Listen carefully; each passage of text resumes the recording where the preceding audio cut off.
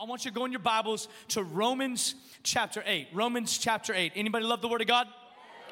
Romans chapter 8 verse 5 says this: those who live according to the flesh have their minds set. Everybody say set. On what the flesh desires. But those who live in accordance with the Spirit have their minds set on what the Spirit desires. Do you see the contrast? There's a contrast that Paul is writing about, and he says now this in verse 6, the mind governed by the flesh is death, but the mind governed by the Spirit is life and peace. How many just like peace kind of sounds good to you right now? It's like, man, that sounds good. Paul is writing and he's giving us a way or the method in how to walk in life and in peace. He says where you set your mind matters. That literally whatever you set your mind on produces some sort of fruit in your life. So some people, they want the peace, but they don't want the mindset. So Paul says it is really important for you to know what you're setting your mind on, because wherever you're setting your mind is becoming your mindset. And whatever your mindset is, it is producing some type of fruit. Now, this is embarrassing to say, and it's like a stupid example, but I was preparing this message, and I started to think about this, that how powerful our mind is. I mean, our minds are powerful. We can start thinking something, it can not even be true, but you can think about it long enough and it's true to you.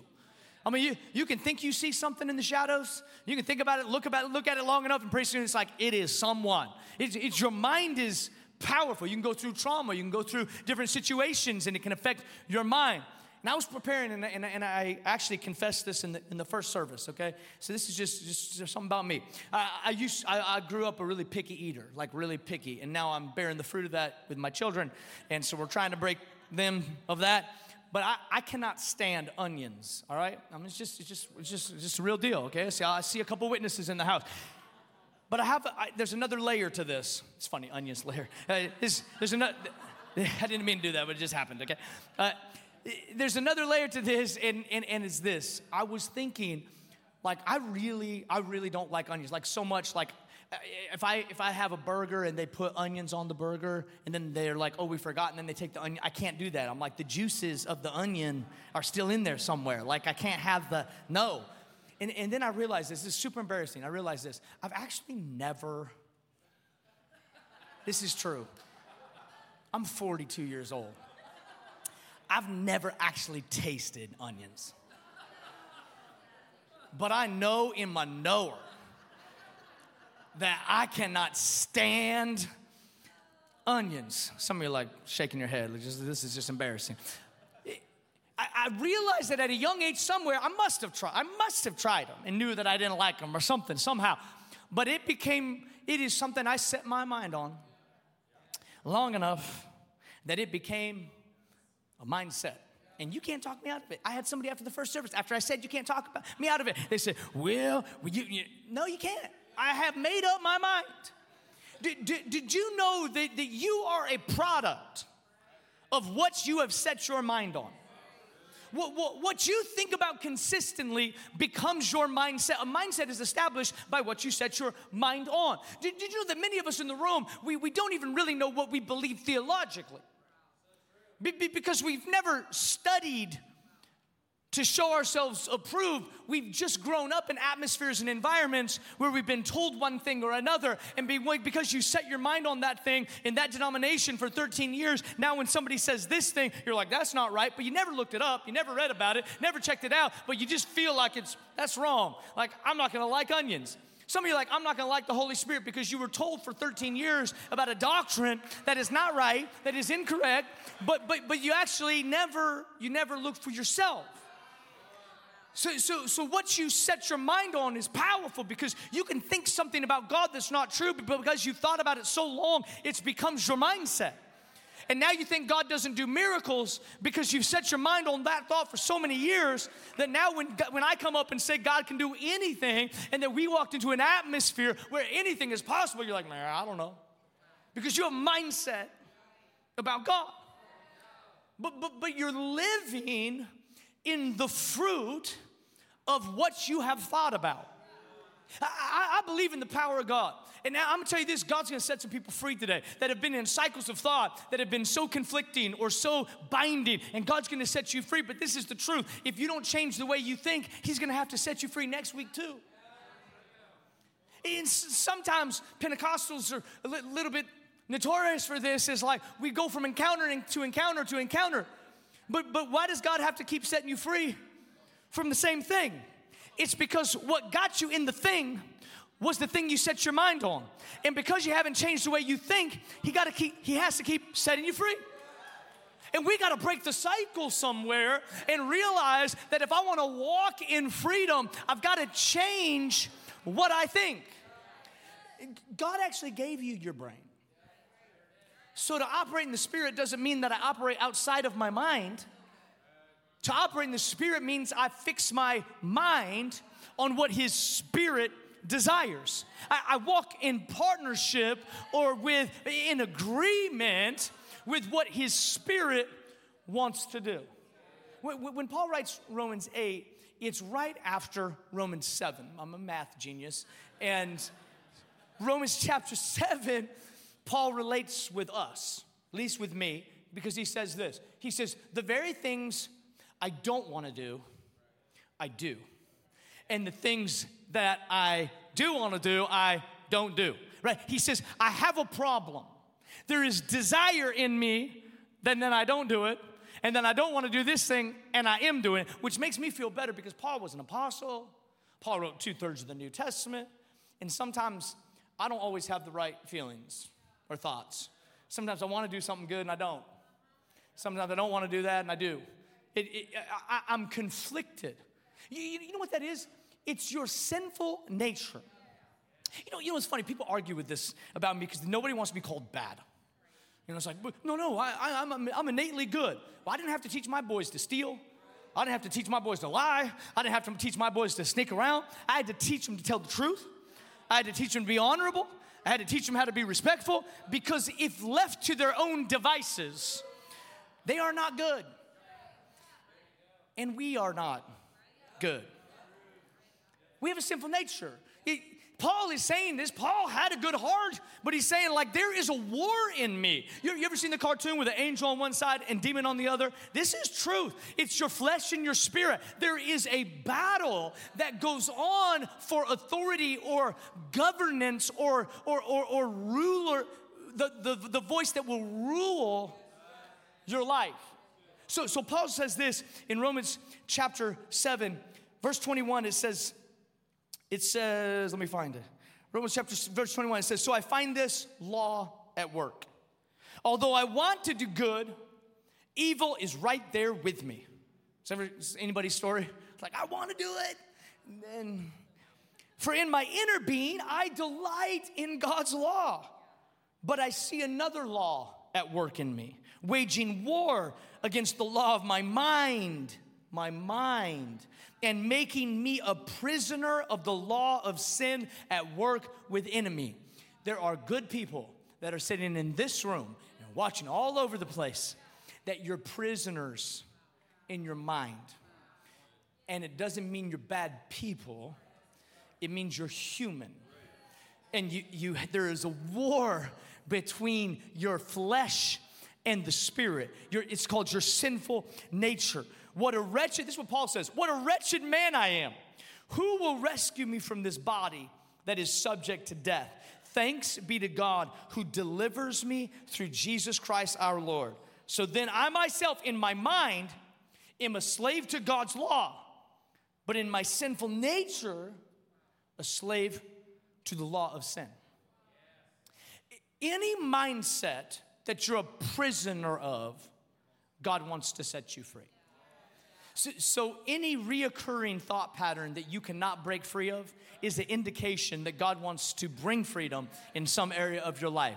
So any reoccurring fear or reoccurring anxiety that continues to play like a broken record in your mind, that is an indicator that God wants to bring freedom in an area. It doesn't mean you're bad. It means you're human and you have a sinful nature. And that some of us have been taken prisoner in the place of our minds. But Paul wrote Romans 8 right after Romans 7, and he gives us the antidote to being a prisoner in our mind. He says, whatever you set your mind on, then you will receive fruit from. So if you set your mind on your sinful nature, you will end up and you will reap death. But if you set your mind on the Spirit, you will receive life and peace. Now, this is really interesting. This is really important for the next generation to hear. And you've heard maybe heard me talk about this before. If you would put your heart and your mind in neutral, you would not gravitate towards God. This is why it's so dangerous for the next generation to put themselves in neutral and just to find out where they're going to go in life or what they believe. Why don't they end up at God when they put themselves in neutral? Because we have a sinful nature, and the gravitational pull of this world is to pull towards self. That's why we're confused about what truth is. That's why we're confused about what gender is. That's why we're confused about what reality is. Because if you put yourself in neutral, you do not gravitate towards God's truth. You gravitate towards cultural norm. What is the loudest voices of the culture become your belief system, because in neutral, you will always gravitate to that point of least resistance. But for the believer, Paul says, I need you to set your mind. It means that you've got to make a deliberate choice. You have to engage your thinking. You actually have to adhere to truth. I'm just going to I'm just going to chill. I'm just going to coast in my emotions, in my love, The most dangerous thing you could do in your marriage is to stop making good choices and to just coast with your emotions. But we understand it in the context of marriage, but we don't understand it in the context of career or life. When you let yourself go, you do not gravitate towards commitment, towards faithfulness, towards selflessness, towards patience, towards love. You gravitate towards self. That is the nature of the human condition. But this is what Jesus told Nicodemus. He said, hey, you've got to be born again. So no matter if you were born angry, or you were born hateful, or you were born out of a bad relationship, or you were born, you didn't want to be born, no matter how you were born, he says, when you come to me, you're going to be born again. This is what Christianity is that's what Romans 8 is talking about. Really, the context is salvation. It says those who fix their minds, set their minds on the Spirit will receive life and peace. That peace is actually peace with God. You know, what's scary to me is that we have a lot of people that believe in Jesus and serve Jesus and would say they're Christians, but they have no peace. So that's concerning for me, because I'm wondering, what are you setting your mind on? Because the product of a mind that's set on life and peace, or on the Spirit, is life and peace. Verse 6 is interesting. It said, the mind governed by the flesh is death, but the mind governed by the Spirit. Nobody likes to be governed. I don't know. I'm sure there's been times in history where people have hated to be governed more. But I feel like we live in a pretty rebellious age. We don't want to be governed by parents. We don't want to be governed by people. We don't want to be governed by government. We don't want to be no governing. I'm in it for me. I'm going to take care of me. I'm going to look out for me. And we're not. And this is what Paul says. He says you've got to be, or I guess you could say it this way: you are governed by something. So he says if you have a mind that's governed by the flesh. You know what the flesh is? The flesh is what you want. Or you could say it this way. The flesh is anything with God subtracted. So my carnal nature is trying to do things void or without God. My spirit is doing things with God. So if I fix my mind, or I set my mind on the flesh, it is what I can do for me, or what I can do in my own strength. It is void of God. If you subtract God, it's flesh. If you add God, it's spirit. Anything that's outside of my control, outside of my strength, outside of my ability, that I lean into God. Now I'm focusing on spirit. Where you set your mind is important. And I would say this, you have got to allow your mind to be governed by the Spirit. I think probably more than ever before in our lifetimes, we have to lean into the government of God. And what does that mean? That means that cultural norms are not our truth. There is absolute truth, and it's found in the Word of God. And so we have to be faithful to study the Word of God and to make sure that our worldview, our belief system lines up. It's not popular. It's not fun. You're not always be liked, but the Word has to be the final authority. No matter which way the pendulum swings in our culture, we have to come back to what the Word says. Did you know wherever there is confusion in society, there is clarity in God's Word? When we have confusion, it should not be me and you going to coffee and trying out our best arguments on each other. If we are not using the plumb line, the true north of the Word of God, we are just giving way to the best arguer. But if we have a true north that is the Word of God, then we work with something and we can come to a conclusion. The Bible has answers for today's culture. The Bible says salvation sees no male or female, Jew or Gentile. The Bible speaks about race and racism. The Bible speaks about social justice and social issues. The Bible talks about taxes. You know, I hate the government. Jesus said, give to Caesar what is Caesar's. That's what Jesus said in the New Testament. We're saying how many letters and all of the genders, and we choose this, but God already decided that. He said in the beginning He created them male and female. So all of our arguments are just noise unless we submit to a true north. It's not my ideas or opinions or your ideas or opinions. It's us being governed. Does this make sense? At times, I've hated what the Bible says. But that doesn't give me an opportunity to say, well, I don't feel like in 2023 that applies. No, I have to be governed. You may not like some of the things the Bible says, and it's not hateful, it's not judgmental. The truth of God's Word is always to give you the best life that you can have. God's boundaries are never to imprison you. God's boundaries are always to protect you and to release you into a level of life that you would never have without them. Because God actually knows what will make us happy. God actually knows what will fulfill us. And we can chase all of these things in our sinful nature, but in the end, they'll lead to death. But if we can set our mind on the Spirit, it's our thinking. Just think about this. Think about how much you think about things that are not God. And then we wonder how the fruit of our life is so overwhelming. And we're paralyzed with fear, and we're riddled with anxiety, and we worry about every little thing, and we doubt God, and we doubt His power. And I wouldn't say it's because God's doing something or not doing something. I would say it's just a byproduct of the amount of thought that we're putting in the wrong place. So when God sets you free from the prison of your thoughts, now it's your responsibility to change the way that you think, to make sure that you don't go back to the same thing that you came out of. I'll show you another scripture, Romans chapter 12. Romans chapter 12, verse 2 says, now be transformed by what? The renewing of your mind. Let's read the first part of it. It says, do not conform to the pattern of, it's almost like way back there in the day, they knew that we would have a problem way up here in 2023.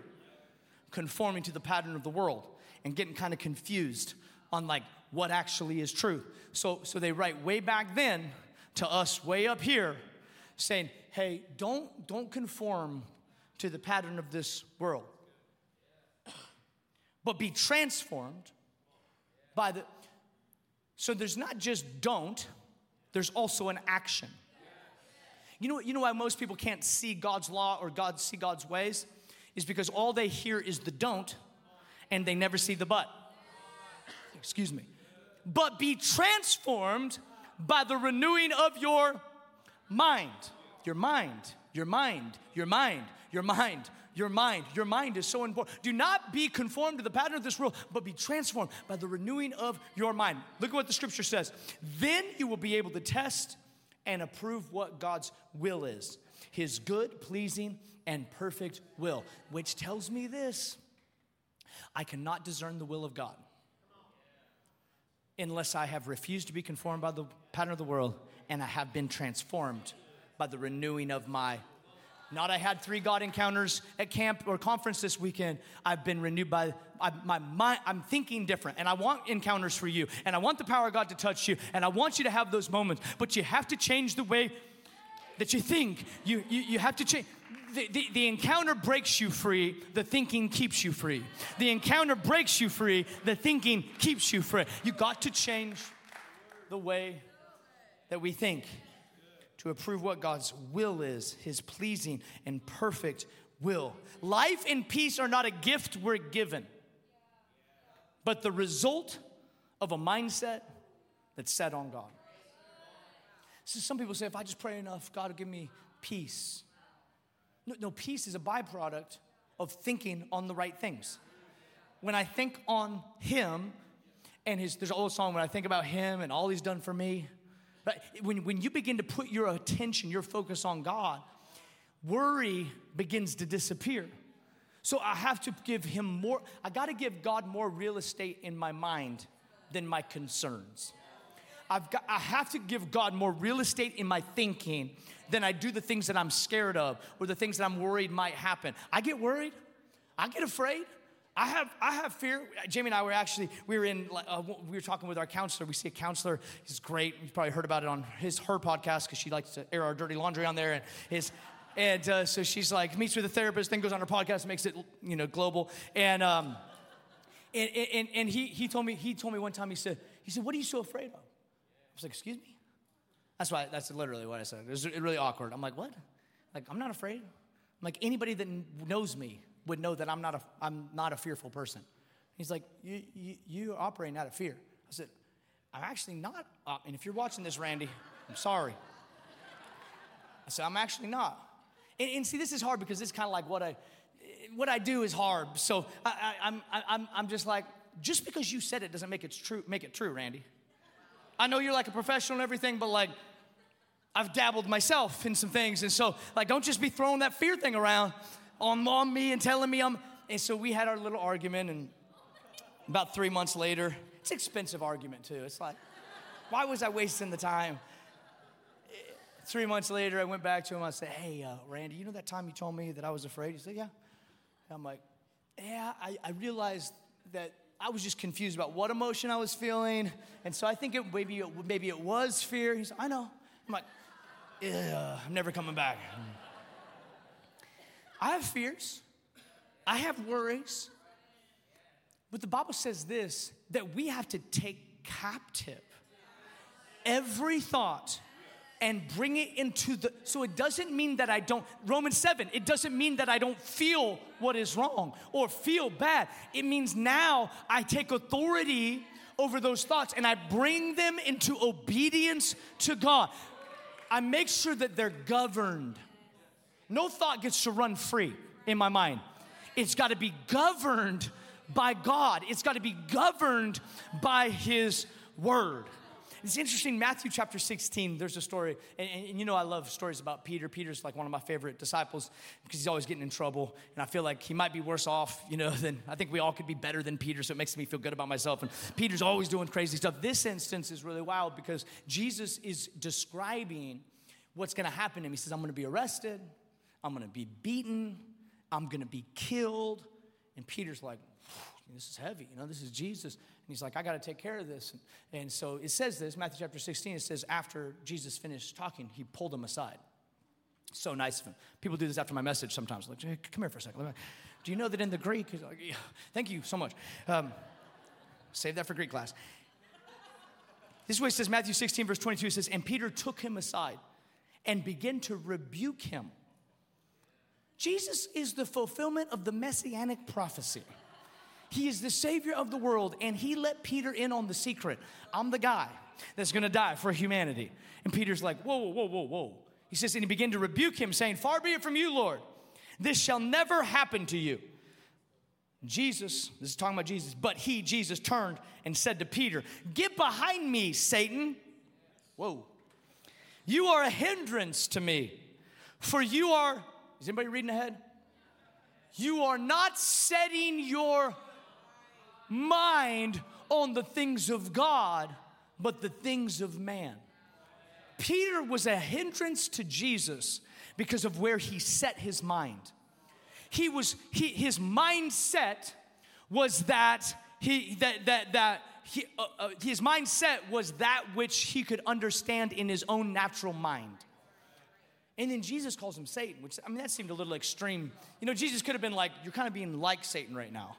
Like you're like a little devil. Kind of like jokes with him a little bit. Like, hey, Peter, I love you, but you're a little devil. Like something. He just says, get behind me, Satan. You're a hindrance to me.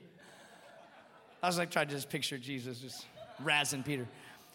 You're a hindrance to me because you're not setting your mind on the things of God. I wonder how many times we've even just hindered the move of God in our own lives, not because we're bad-hearted or because we've meant to, but just we've given the enemy way too much real estate in our mind.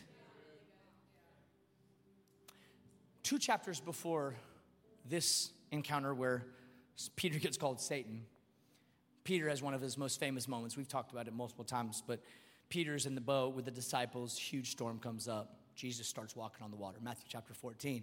And Jesus starts walking on the water, and Peter, because he's the guy. Everybody has this friend, the guy that's going to say too much, that's going to cross the line, that's going to, like, we're joking, it's all funny, and then they go here. You're like, whoa, too far. Peter's that guy. So they're on the boat, storm's coming.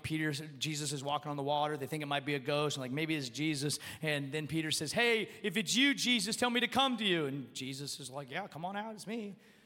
Peter's like, too far again, and he gets out of the boat, and this is what I just want to show you, this picture of mindset. Peter gets out of the boat and walks on water, which is impossible, if you didn't know. You can try it at home in your bathtub, see how you do. He walks on water as he's focused on Jesus. But the storm didn't stop when he stepped out in faith. Because I think that's how we think Christian journey is going to be sometimes. It's like we're going to step out in faith, and then like everything's going to calm down, everything's going to be good, and Jesus is with me. The storm's still whipping. Waves are still all around him, but he's walking on things that he should be sinking in. And then the scripture has this little interesting verse, and it says that Peter began to look at the wind and the waves. I want you to see this focus, right? He's focused on Jesus, and he's walking on things he should sink in. He's focused on the storm, and he begins to sink. Jesus saves him, reaches out and grabs him. The mindset on the Spirit is life and peace.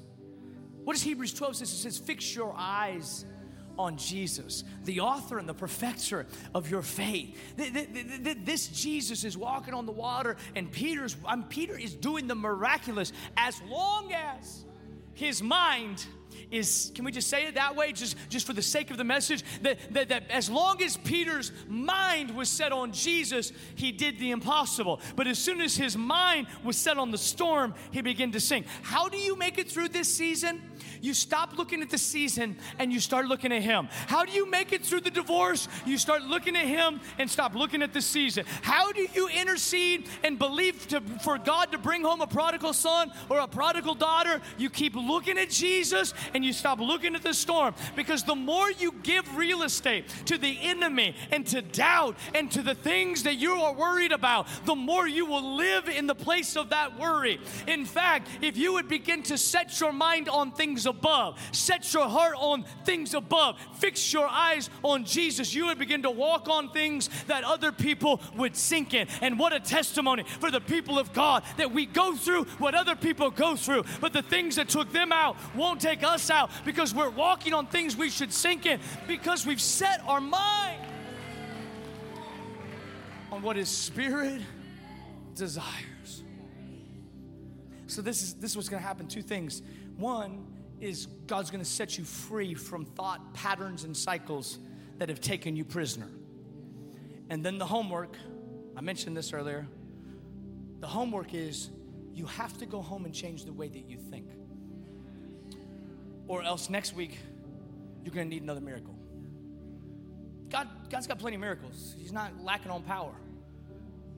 But I would rather us continue to go after bigger miracles and bigger things, because we're changing the way that we think and we're walking in life and peace. The context of Romans 8, we mentioned this earlier, is really salvation. So life and peace should be a byproduct of you saying yes to Jesus.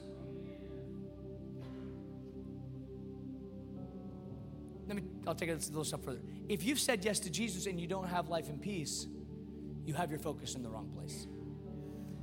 Because what's been provided to us by the Spirit of God is that when we focus our attention there, and when we that peace is actually peace with God. Peace with, not just like peace, like no problems, like peace with God. But it comes from our focus being on Him. I think it was in Romans 7 that we read. It says in verse 25, thanks be to God who delivers me through Jesus Christ our Lord. It's let's see, I'm going to find it. Verse 23, but I see another law at work within me, waging war against the law of my mind and making me a prisoner of the law of sin at work within me. This is what I felt like the Holy Spirit spoke to me between service. I didn't say this. I don't think I said this in the first service. Is that some of you, you're literally prisoners of thought. That doesn't make you a bad person. This life is crazy. Nobody probably would go through what you went through and not be a prisoner of thought. But because you're a prisoner of thought doesn't mean you have to stay a prisoner of thought. God wants to supernaturally set you free. And then as you begin to change your focus, you're going to walk in freedom. What did we say earlier? The encounter breaks you free, sets you free. But the thinking keeps you free. See, I have a mindset about our church because I've set my mind for a long time on what God was going to do through this community of people. I have a mindset about my family because I've set my mind consistently on what God was going to do through my family and do through my boys. I have a mindset about our city and our cities being transformed because I've consistently set my mind, and we're living in some of the things that we collectively have continued to set our mind on, that we're believing God for the impossible. We're believing God for city transformation. But God doesn't just deliver miracles and deliver city transformation. Those miracles are a byproduct of believers that continually believe and set their mind on the things above. If you look at the storm, you sink in the storm. If you look at the Savior, you walk with the Savior. If you look at the storm, you sink in the storm. If you look at the Savior, you walk with the Savior.